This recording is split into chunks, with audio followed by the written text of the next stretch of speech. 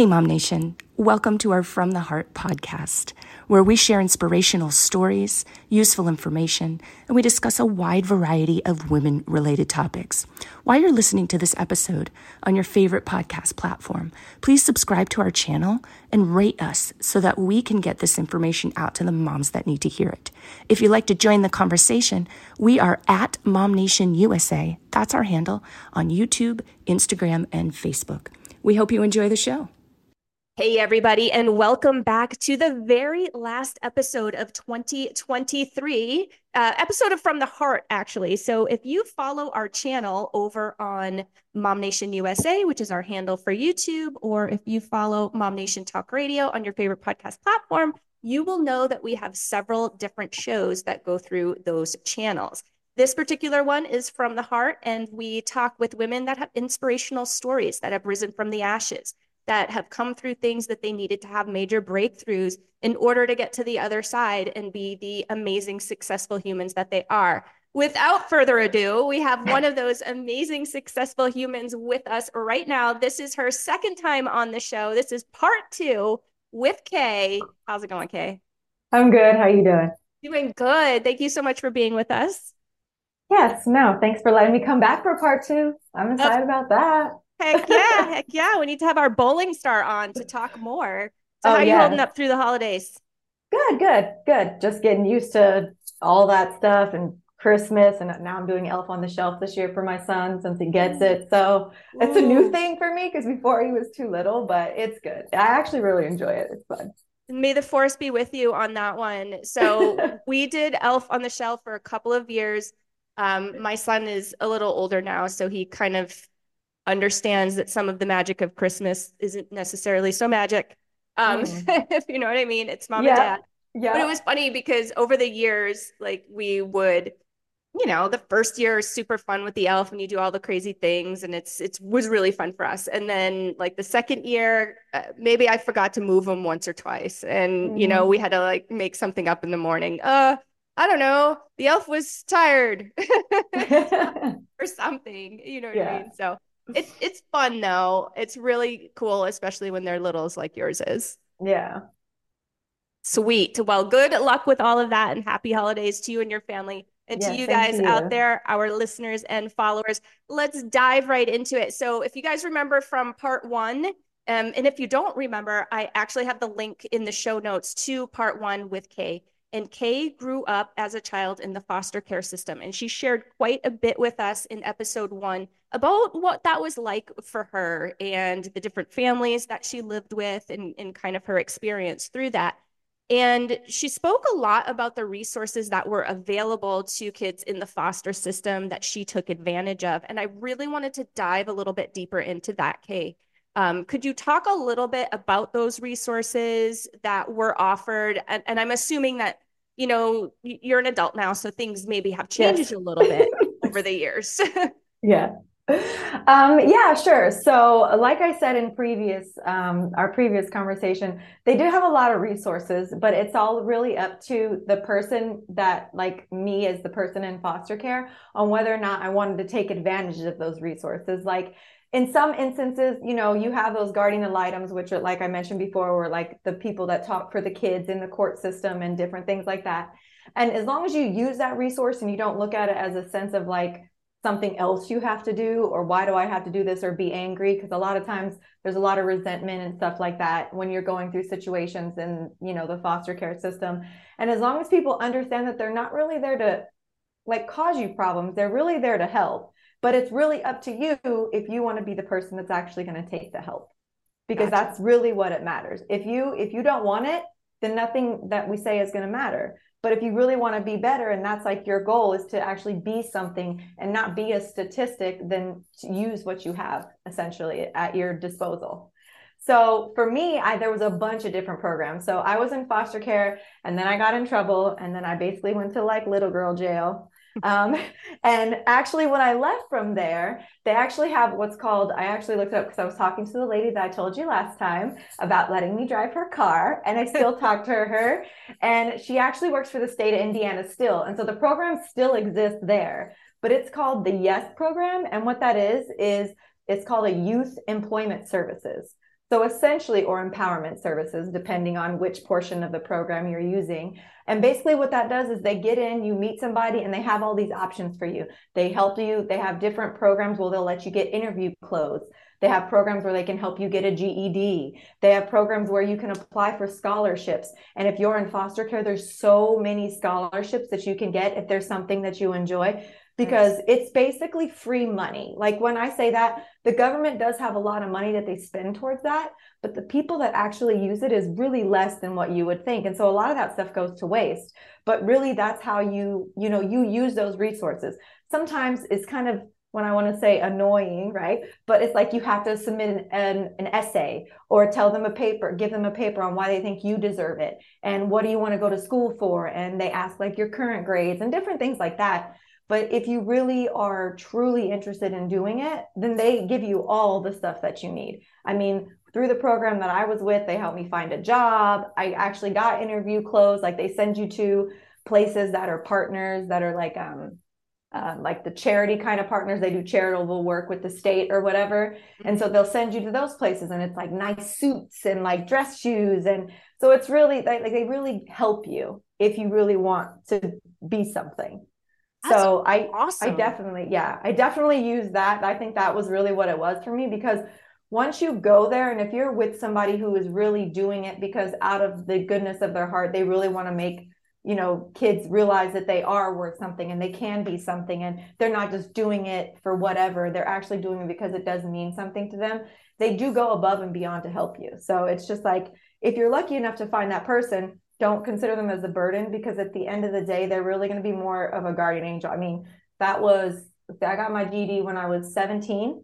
And so that was 20 years ago for me. Mm-hmm. Okay. Mm-hmm. And I still talk to those people to this day. I still talk to some of my teachers that I had when I got my scholarship, when I was going to a community college there. I still have all these relationships, because as an adult, you do look back on those in retrospect and be like, dang, because people will ask you, like this particular podcast, like, what do you think about, what was it that really, got you where you are? Like, why are you so independent? Why are you so strong? Why do you feel like, this is what you want other people to see? And so Yeah, no, I love that. And I love that you built relationships that have continued for decades. That is really powerful. And I feel like it speaks a lot to the connection and speaks a lot to the people that you had around you. So they really truly did care, because if they didn't, why would they still be in touch with you, Yeah. So are there any, and I love that they help with getting a job and GED and, skills for interviewing and stuff like that. But what about more on the mental health side? Are there resources as far as that's concerned? Oh, yes. That's like automatically included. So when you, in different aspects of the foster care system and what's considered the youth reentry system, like even if people go to prison now, like as an adult, if I was to go to prison, they have those programs that are available for people to use, to really use that to make those extra steps. Like they want to help people reenter if that's really what they want to do. Like if that's not what you want to do and you want to be in the cycle, then that's your choice. But the options are there. So yes, they do actually provide those things. And it's kind of like a part of like the package, right? It's like, oh, well, they'll ask you, like whoever your support system is, or the person, they'll ask you, do you think you need this? Do you think this is beneficial? And even if you don't want to do it, they still require you to do it. Sometimes they'll actually require you to go through like a mental health evaluation or a psychologist evaluation when you're asking for certain things, or when you want to apply for certain things, just so that they can make sure that what you're asking for is legit. Is it extra red tape? Yes. But if that's really what you want, then spending, 3 hours over 3 weeks at the end of the day is going to make you a better person than it would have been if you didn't do it. It's just, is it annoying? Yes. But hey, sometimes you got to roll with the punches, right? It's like, not everything's actually like, here's your silver platter. Like you have to work for it if you want it. Which I think is a great training for being an adult, because I mean, what is it that we don't have to work for, Yeah, that's true. Yeah. I had to work really hard because I work in technology, and technology is mainly male, right? And I had to work hard to prove that. And to me, it doesn't bother me that I have to go above and beyond what a Steve would have to do, because I know at the end of the day, I know what I'm talking about. I understand you need to make sure you know what I'm talking about. And so that doesn't bother me. It's just something that I expect, and it's fine. And if not, cool, but I don't have a problem doing it if I have to. So you had mentioned with my first question that there are some things that you don't have to take advantage of if you don't want to. Is there anything that's required that if you're in the system, you have to go through as far as resources are concerned? They do require certain things, like it might be like as soon as you get out, one evaluation, or an evaluation if you need something, or because a lot of times when you are a part of the system, like for me, essentially, I basically aged out is what it's called, right? So like you're in the system till a certain time and then you age out. If you want to get out before, you do have the availability to do that, but they do require you to do certain things. So for me, I just kind of rode it, right? I rode the system in the sense of, I know I have all these options available to me, like to the point where I was 17 and I lived in my own apartment. And there was one month where I was in between jobs, or I was struggling or whatever I was doing because I had bought a car, and I had to go through what's like in the state of Arizona, in Indiana, it's like it's an assistance program for like your bills, like kind of like Access essentially in Arizona, but it's a state government funded program. And if you can show them that like you have a job, or you have this, or you have that, then you can use it, but it's not a requirement, right? It's just one of those things, like, is that what you want or not? If you don't want to age out, right? If you age out, just go with it. Do what they ask, do what you got to do. It's only till you're 18. And then they essentially at that point, like for me, I was 18 and they just was like, okay, she's not a part of the system anymore. She's fine. But like I had mentioned before, I was still technically under the care of a foster parent for that last year, even though I was on my own. So like from 17 to 18, I actually lived in my own apartment and I paid my own bills and I did all that stuff by myself because I had proof of employment and I had all those other items. So I was able to get an apartment at that time, but I was still, apart. And then it was just over. And then one day my foster mom at that point messaged me and was like, hey, I got the letter, you've been aged out. Just wanted to let you know. So, going forward, et cetera, et cetera. Got you. Now, the statistics for kids, teenagers mostly, but even younger kids, unfortunately, are alarming as far as addiction is concerned. Did you find, and I assume that the foster care system isn't exempt from that. Did you find that there were an alarming amount of kids that had that unfortunate experience of having addiction issues? I did, but not in my immediate circle of the foster homes that I was a part of in reference to where I was staying. So I did see that a lot in reference with like other kids at school. And like a lot of times when you're in foster care, they do these like holiday parties and these other sort of things where they allow the foster parents to bring their children. And you can really see it like in those sort of instances, like you can kind of tell like which ones aren't really, they haven't really got over it. And a lot of time, the unfortunate portion is that's just trauma. Like they can't get over whatever their trauma was. And so they never can get out of that loop. And it sucks because there's nothing, unfortunately, like as much as me or you or anybody wants to help somebody, if somebody is not mentally ready to face their traumas, like they just, and some people just can't because they literally, like they just don't know how to deal with it. And it sucks, but it is something that you do see. Yeah. It's easier to numb it, medicate it than to deal with it head on. No, I get that totally.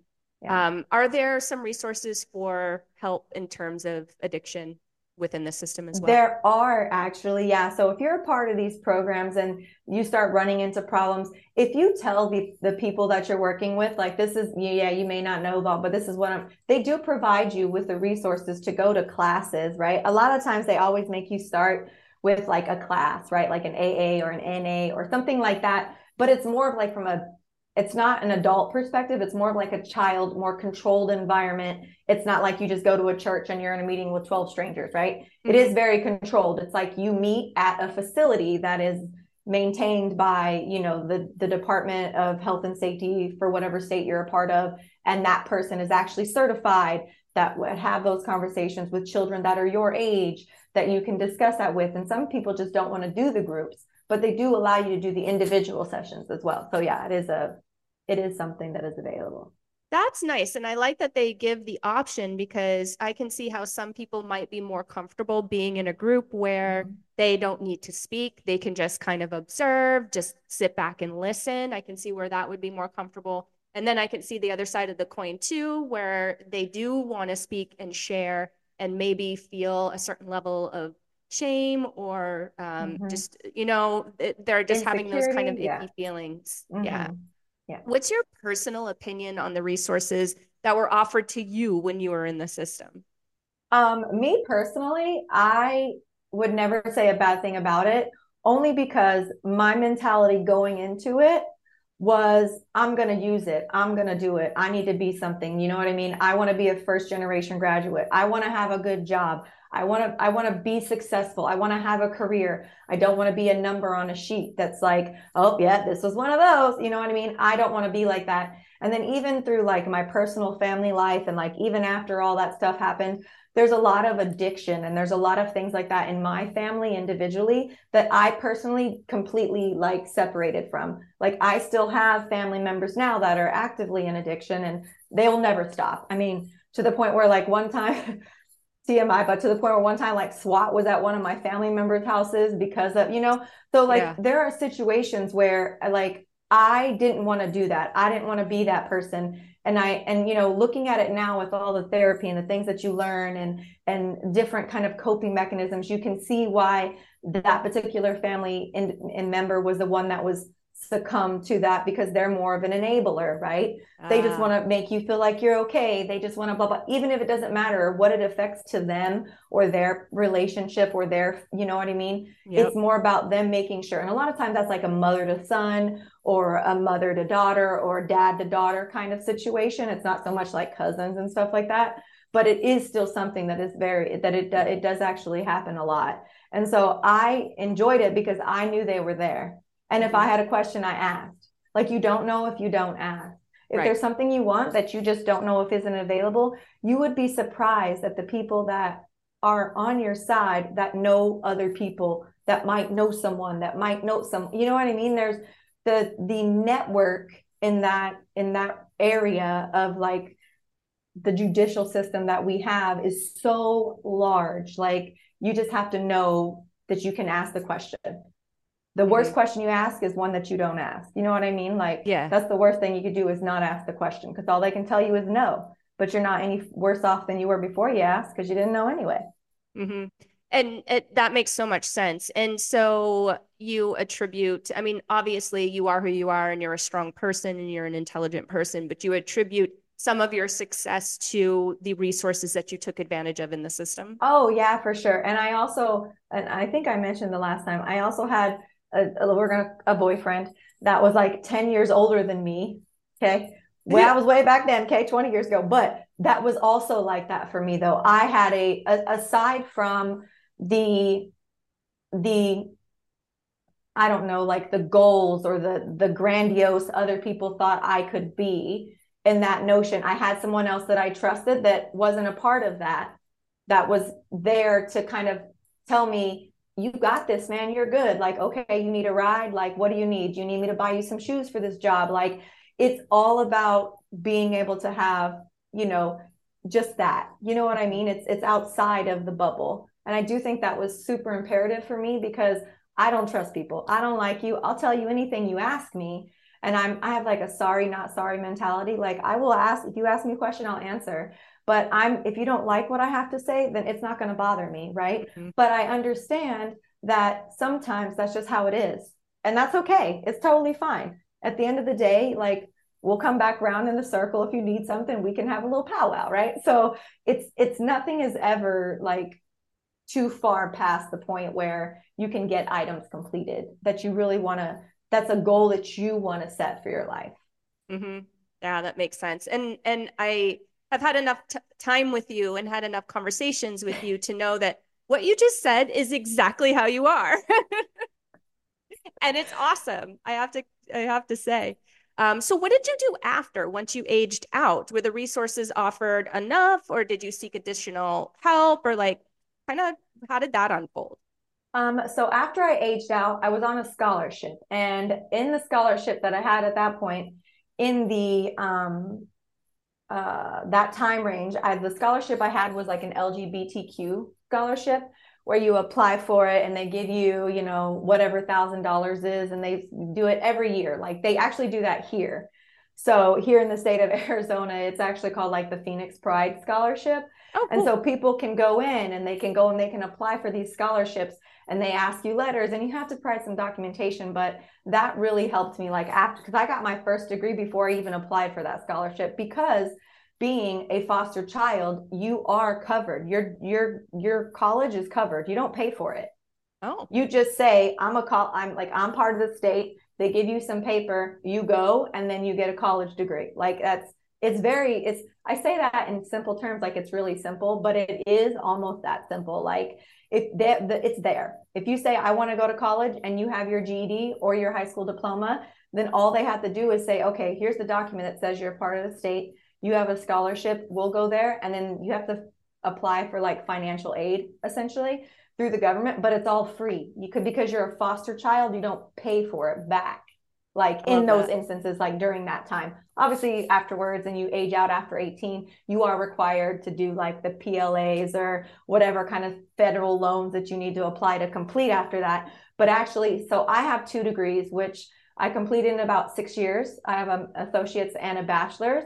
And out of that 6 years, the unfortunate thing is I moved here. And so I was considered an out-of-state resident. And so my tuition was double for the first year. But for me, as an example, I have $20,000 in student loan debt, but that's it. And I have 2 degrees. Like there are people who have that after 1 degree, right? Mm-hmm. Like if you're not smart with your money, because a lot of kids, they'll get money like, hey, I got money, let's do this. Like my thing was like, you get the money, you pay for your school, and then I'm paying my rent, right, for 6 months. So I don't have to worry about, but I'm still working, but at least I know I have that security system. But that was just something that like I set in play. That wasn't something someone's like, you should do this. But that's how I used it. And that's how, like, that's essentially what I used that $20,000 for between both of my degrees was, hey, I'm going to pay 6 months of my rent because I know I'm going to get this $2,500, or, you know, back then rent was cheap. Okay. It was You're like right. $700. Okay. Right. I had like a 2-bedroom duplex for like, I think it was $900 with a garage. Okay. Yeah. So that was a long time ago. But like, and so I used it for that. I used it. I paid rent. I did these things, you know? And so I think that was like important for me to do, because I know you only get so much, right? It's not forever. Right. You just have to be smart and make the right decisions. Mm-hmm. Did you tap into any other type of help, and like in terms of mental health or anything like that? After I aged out, no, I didn't actually, because when I was in the foster care system, I actually at one point in time was in what's considered, it's called charter is what it is called, you know, it's not open anymore, but they have different facilities that are like residential facilities for kids with behavioral issues and stuff like that. And those ones were the ones that I used that time to get that help, right? To get that, to go through that, to work through that. Like I'm in a controlled environment and no stranger's going to come in here. If I have to say something, I know that this door is locked behind me. Like you can only get in this door if there's a badge, you know? So it was more of like for me, it was like just trying to understand, like I wasn't the problem, right? That's what it was. Cause like a lot of times when you go through sexual abuse trauma as a child and different things like that, especially if you're a girl, it makes you very much feel like you're the problem or you did it. And the truth to the nature is it was never your problem. You didn't do anything. You're 5, you're 6, right? I mean, mine probably was from like 6 to 9 in different aspects and stuff like that. But like, I'm 6. I don't know I don't even know. So like at the end of the day, you just have to understand that that's what it was for me. The key was, it's not you. And if you can let go of the fact that you can really understand that sometimes people are just sick and people can't help themselves. Like it's just a disease. It is a legit thing that you can't fix. And there's nothing you could have done to make it any better. That is when you really are able to like kind of heal past that, because that's when you really understand, you know, there was nothing that you could have done or anyone else could have done to change the outcome of what happened. Yeah, that is such powerful, good advice. And I love your delivery. because it's so like, well, that's what it is. And it's, and move on. And it's true, right? Like I that's mean, what it's it is. kind of sometimes it's a little coarse. I know I'm a little harsh sometimes, but because again, because I've went through all that time, and so the emotions are not there for me because Right. I've worked through those and I understand it. You know what I mean? Like if you would have caught me 15 years ago, we may have been had a different conversation. Right. But now that I've matured and I've gone through these phases, to me, it is kind of like that. You know what I mean? I get it and I know it, and so it's okay for me to say, and it doesn't bother me because it allows other people to understand that, yeah, it sucks. But guess what? Like, I'm still here. Like, we're all still here. It's cool. Like, you'll be fine. Mm-hmm. It's kind Mm-hmm. of, that's kind of what it is for me, I guess. I don't know. Yeah. Like you're safe now. Yeah. And you realize that there, it was not your fault then. And I think Mm-hmm. there's just so much growth in that statement. Yeah. It And I, just, and I try to look at, I had this really weird mentality. Like, I try to look at the glass half empty instead of half full.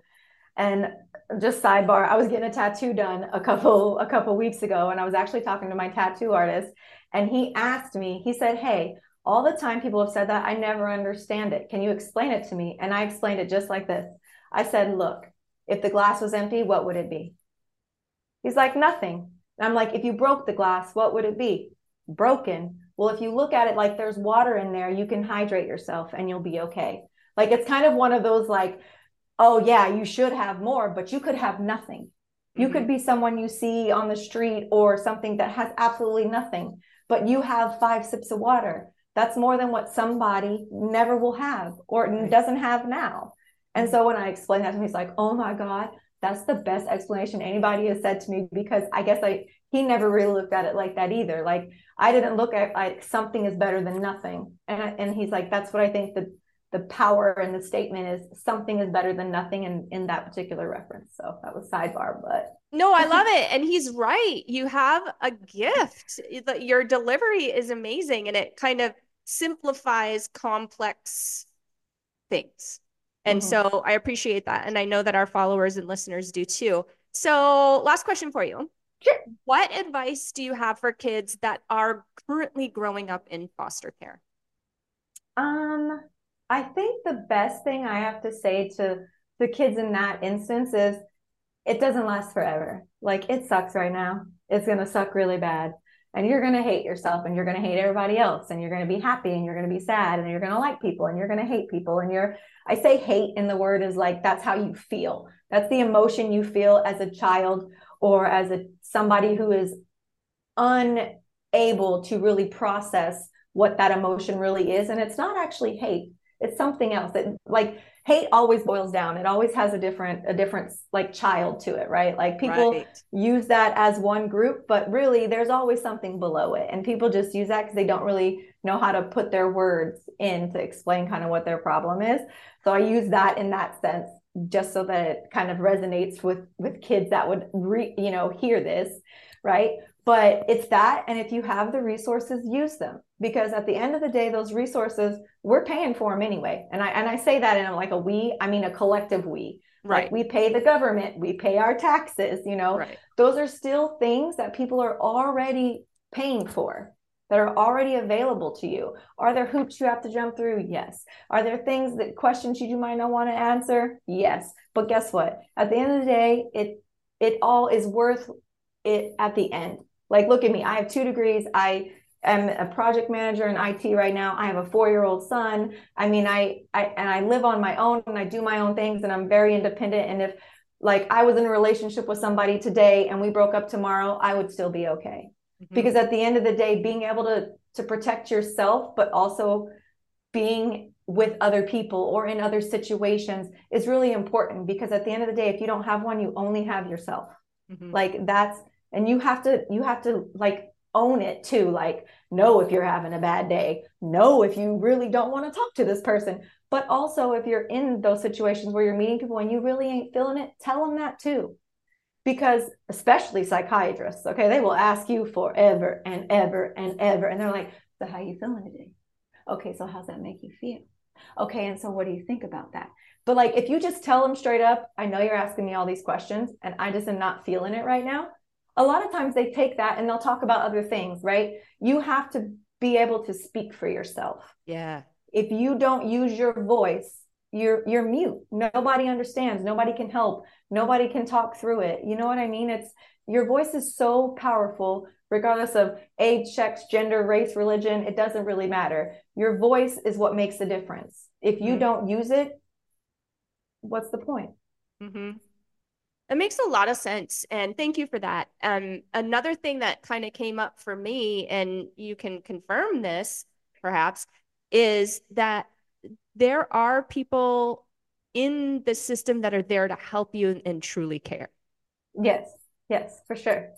Right. And like I can imagine how isolating and how lonely it may feel to be going through this kind of thing without family, without siblings, without these true connections. But there are some people now, I'm sure there are some people who don't quite fit this description that work in the system, but it sounds like the majority are really truly care and really have a big reason to be there. Yeah, because think about it, like teachers. Teachers don't teach if they don't like kids. Like, you know what I mean? Like, for me, I love my son. He's the best thing since sliced bread. But I don't think I could teach 4 and 5-year-olds all day because I don't really have the patience, right? Right. So, like, but I feel like people who actually go into that, like, that's what they do. That's their superpower. Their thing. Yeah, right. Yeah. And so it sounds like you developed some close relationships with some people that were helping you out. And my assumption is that that was very helpful for you at that time. Mm-hmm. For sure. So reach out. And that's what I'm hearing you say. Reach out to the things that are available to you. Reach out to the people that are available to you, because that's simply going to make you stronger. That's simply going to help overcome the struggle that honestly we all deal with as we move into adulthood, regardless of what we went through as children. I feel like that transition is such a struggle that if there are resources there that are available to you and people who care that you can tap into, take it.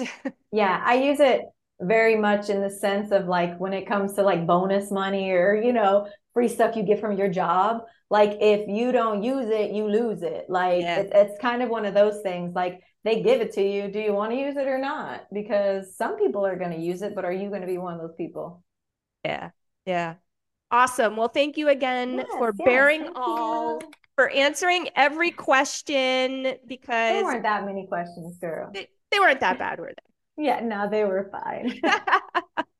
You're awesome though, and I so appreciate it. You're such an inspiration. Everybody just wait, you'll see Kay in a bowling center near you, because she didn't mention it, but she is a competitive bowler. Can you just like give us a little snippet about what that is and how you got into that? And because I just think you're such a badass. I actually started out with my aunt when I was little. There was a bowling alley here when I lived with her that we started. And then I actually moved back here and I was volunteering at a horse ranch because I have a connection with horses because my aunt had them when we were growing up and we always had 3 or 4 of them. And so I was actually volunteering at a ranch, and one of the girls I was volunteering with, I actually saw this bowling at this old company that I worked for. We were going to start a bowling league. And so she actually was one of the people. And it just wind up working out that I saw her at the ranch and I saw her at bowling. And then that was probably, 13 years ago, maybe. Wow. Like 13 years ago was when I moved out here in 2010. And so like, that's kind of when I was like, oh, this is fun. Like you meet people, you hang out. Some people are more competitive, some aren't. And I'm going to be honest, like I did it kind of, and then I didn't, and then I did. And then I had my son. So then I was really off for like 5 years because my son is 4 now. And then when I came back, it was kind of like my mentality was, do I want to do this for real? Or do I just want to kind of do this? Because doing it for real it's way more, I'm very competitive by nature to me. Like put me in with the dudes. Let's play some basketball. Let's play some football. Let's get on some video games. But again, that's just part of my personality because of the field that I work in, right? So like, I'm ready to get in there. I don't care. I'll pull my sleeves up. We can do whatever we got to do to make this work. And it's very interesting also in the friendships and networks that I've built even in bowling, that the people are really that, like, they'll help you if you ask. If they're having a bad day, probably don't ask them, because they probably literally, I mean, like, I literally have a friend, his name's Jacob Buttriff, and he actually bowled on Team USA, and he is a professional bowler. Wow. I mean, and he makes a ridiculous amount of money per year, and he coaches at ASU for the college kids, and, you know, all these things, right? And so, like, he's a really good source of knowledge just for me, and I like that, because I know when we're going to bowl or whatever, I know we're bowling competitive, even though we're hanging out as friends. Mm-hmm. And so, and he's, like I said, since he's such a great use of knowledge, I use him a lot to, like, just take stuff for my own game. And I'm like, yeah, that's good. Okay, I would take that, like, stuff like that. But it's good. It's fun. It's a very, I'm not scared to go somewhere that makes me uncomfortable. I'm not scared. Like, even if I don't think I'm the best, I'm still going to do it, because for me, it's about the experience. You don't know what you're going to learn or not learn about yourself or other people if you don't put yourself in situations where you're not 100% comfortable. And so for me, I own that all day long. I'm like, I'm going to do so bad right now, but I'm going to do it, because if you do bad, the whole point of it is you learn something. Right. It's like anything you do, it's practice, not perfect, right? You always learn something if you pay attention. And sometimes that's all it takes. And that's why I do it, to me, honestly, because it's very much like, it's a constant learning experience. And I like that I can always learn something new about myself or about the items that I have in reference to my equipment as I'm doing things. And sometimes it's just a bad day, and that's all right, because guess what? You'll come back tomorrow. I mean, like, I did a bowling tournament a couple of weeks ago. I had a really bad bowling tournament score. And then I went to league and I got, like, my highest scratch score that I've ever gotten. So it was kind of one of those things. That I do bad in the tournament? Yes, horrible. However, you overthink so much in tournaments because you're trying to be better. You're really about trying to cash. You want to make money. When you go to league, if it's not a competitive league, none of that stuff even matters. And it's just muscle memory. So you're just, you know what I mean? You're just killing it at that point, right? And so to me, that's what it's about. It's always about that constant. It's never perfect. You always learn something. And so that's why I enjoy doing it. And there's so many nice people that are a part of that community, and you learn so much about people. Like, you learn the difference of certain people. Like, somebody can smile in your face and make you think like they're like the happiest person in the whole world. But if you do enough tournaments with them and you become their friend, you really understand that they're not really that happy at all. And sometimes they just do it because they don't want to be alone, or they're feeling down. You know what I mean? And it's like, for me, when I do those competitions, I try to make it fun, because we all don't want to be here. This is stressful. Oh my God. But I want to crack jokes. I want you know what I mean? Yes, you got to be lighthearted about it, because if you get so upset, you get too upset, and then you just get basically blindsided by the fact that you're angry, and you can't, you know what I mean? You can't really do anything, right there, because you can't get past that, right? It's very laser focused. Right. So yeah. I don't know about to a bowling center near you, but I do actually plan to do USBC Queens this year, which is actually like a national tournament. I don't know how I'm going to do, but I'm going for it, because that's kind of like when I started back bowling after I had my son when I started back about a year and a half ago, it was, I want to get to the point where I can do it. Just so do I care that it's $500 to enter and I have to be in another state for 5 days and it's 5 different patterns? Nah, not really. Because for me, it's about going to the other state, being in that situation, doing something different, being in the moment. Like, if I do it once and I do good, cool. If I do it once and I do bad, so what? Guess what? I still made a goal.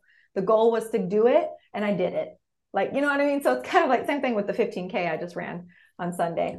Dang, I didn't even know about that. Yeah, Arizona does a hot chocolate run every year. And my best friend's wife does it. And she's an Olympic ice dancer, retired Olympic ice dancer. And so she likes to do it every year, and we go do it. And we did it yesterday. We did 9.3 miles in 1 hour and 38 minutes. So it was like a 10 minute, 15-second mile or something. But it's so much fun, because it's like you have someone to do it with. And it really, like, I don't know, it makes me uncomfortable, because it's very uncomfortable physically to run 9.3 miles. Yeah. But it's fun. It's about, I do it really because at the end I get like this cute little medal that's, it's $85 to do it, whatever. It's once a year. But like, that's what it's about. It was a goal. I wanted to go in there. I wanted to do it like this year. I wanted to do a sub 10, which means run a minute per mile, lower than 10 minutes per mile. And I had it until the last mile, and my body just kind of gave out. But at the end of the day, I was okay with that because guess what? I still finished. I could have just not finished at all, and the girl Exactly. the girl that I was running with, that was her personality too. She's like, I don't really feel like doing this because she has to do some like Christmas ice dance shows because she still does that kind of stuff. And she's Gotcha. like, I don't really want to do this either, girl. And I'm like, but we gotta do it. So it was fun. It was good. I enjoy doing those things because it really tests you mentally and physically, and it really helps you realize, like, regardless of how hard you think it's going to be, there's always a finish line somewhere. You know That's what I'm right. saying? Like, That's that's right. kind of that's another reason why I do it too, because there's always an end. I love it. You're so inspirational. How do you bowl with those nails? Well, actually, this hand is shorter. So, like, Oh, if you that's look at this hand, they're very funny. long. And so this hand is actually shorter for my bowling. Yep. Got it. That makes sense. I'm like looking at those things and they're gorgeous and very Yeah. festive. And I'm Yes. thinking to myself, how in the world does she swing a bowling ball with those And things? it's funny when I go to the nail salon, the nail ladies at the nail salon always ask my nail tech the same question. Why are her three fingers shorter than the rest? And I'm like, I had to be pretty because I gotta, this is my thing. Like, as you grow up, you have your thing you do for yourself. My nails are my thing. Like, that's my monthly, like, kind of splurge on Splurge. myself, is to Yeah. do my nails. That's it. And it makes me happy. They're fun to look at. It makes other people happy. They get it. You know what I mean? Like, and sometimes that's what it is. It's, oh my God, your nail is so cute. Is that Rudolph? Oh my God, yes. Like, something little like that makes a big difference to some people sometimes. You know what I mean? And that's what it's about. Like, I can do what I want to do, right? But if something I do makes somebody else in a better mood or does something to kind of lighten up, then whatever, let's do it. Like, Heck it's yeah. fine. And I love that you're also attending to the self-care aspect because I feel like a lot of times, especially as women, we're too busy taking care of the job and the household and the kids and the things. And we Yeah. and we put self-care on the back burner. And Yeah. I love that you've identified that nails are your thing and they make you happy and they're a great conversation piece. So they make you a little bit Mm-hmm. more social. I love that you've identified that and you allow yourself that monthly splurge. I think that's Mm-hmm. huge. Yeah. So here she is, Kay, with 2 degrees, master competitive bowler. She is amazing in her male dominated industry. And she went through the foster care system as a kid, guys. And she had her things just like a lot of us have our things. But listen to her mindset and listen to how she powers through those obstacles, those hard things. And she reminds herself as an adult that she's here and she's safe and she's in control. And I think that's giant. So thank you for sharing that with us, Kay. Yeah, no problem. You are absolutely amazing. Again, if you guys want to check out our first episode with Kay, that part 1, I do have that linked in the show notes Watch here. it. Watch it. Watch part 1 first, as we're saying at the end of part 2. That's okay. Do you ever do that though? Do you ever go and like watch the sequel of a movie first and Yes. then you're Yeah. like, well, now I have to watch the first one because Yeah. I'm missing so much information. So Mm-hmm. definitely check that out because she dives into her personal story, which I think is just as inspirational as today was. So thank you again, Kay. Hop on Yeah. over to our YouTube channel. It is at Mom Nation USA. That is our handle. You can scroll around, check out all of our shows. Our From the Heart playlist is the very first one that you'll see on that page. And that is where you will see Kay's beautiful face right there in that playlist. If you are more of the podcast type, pop on over to your favorite podcast platform, do a quick search for Mom Nation Talk Radio, and that's where you can connect with us. Do all the things like follow, download, rate, notify, all of that stuff, and you will never miss an episode. Thank you again so much. And I'm You're wishing you welcome. all an amazing holiday. Happy New Year. Bye.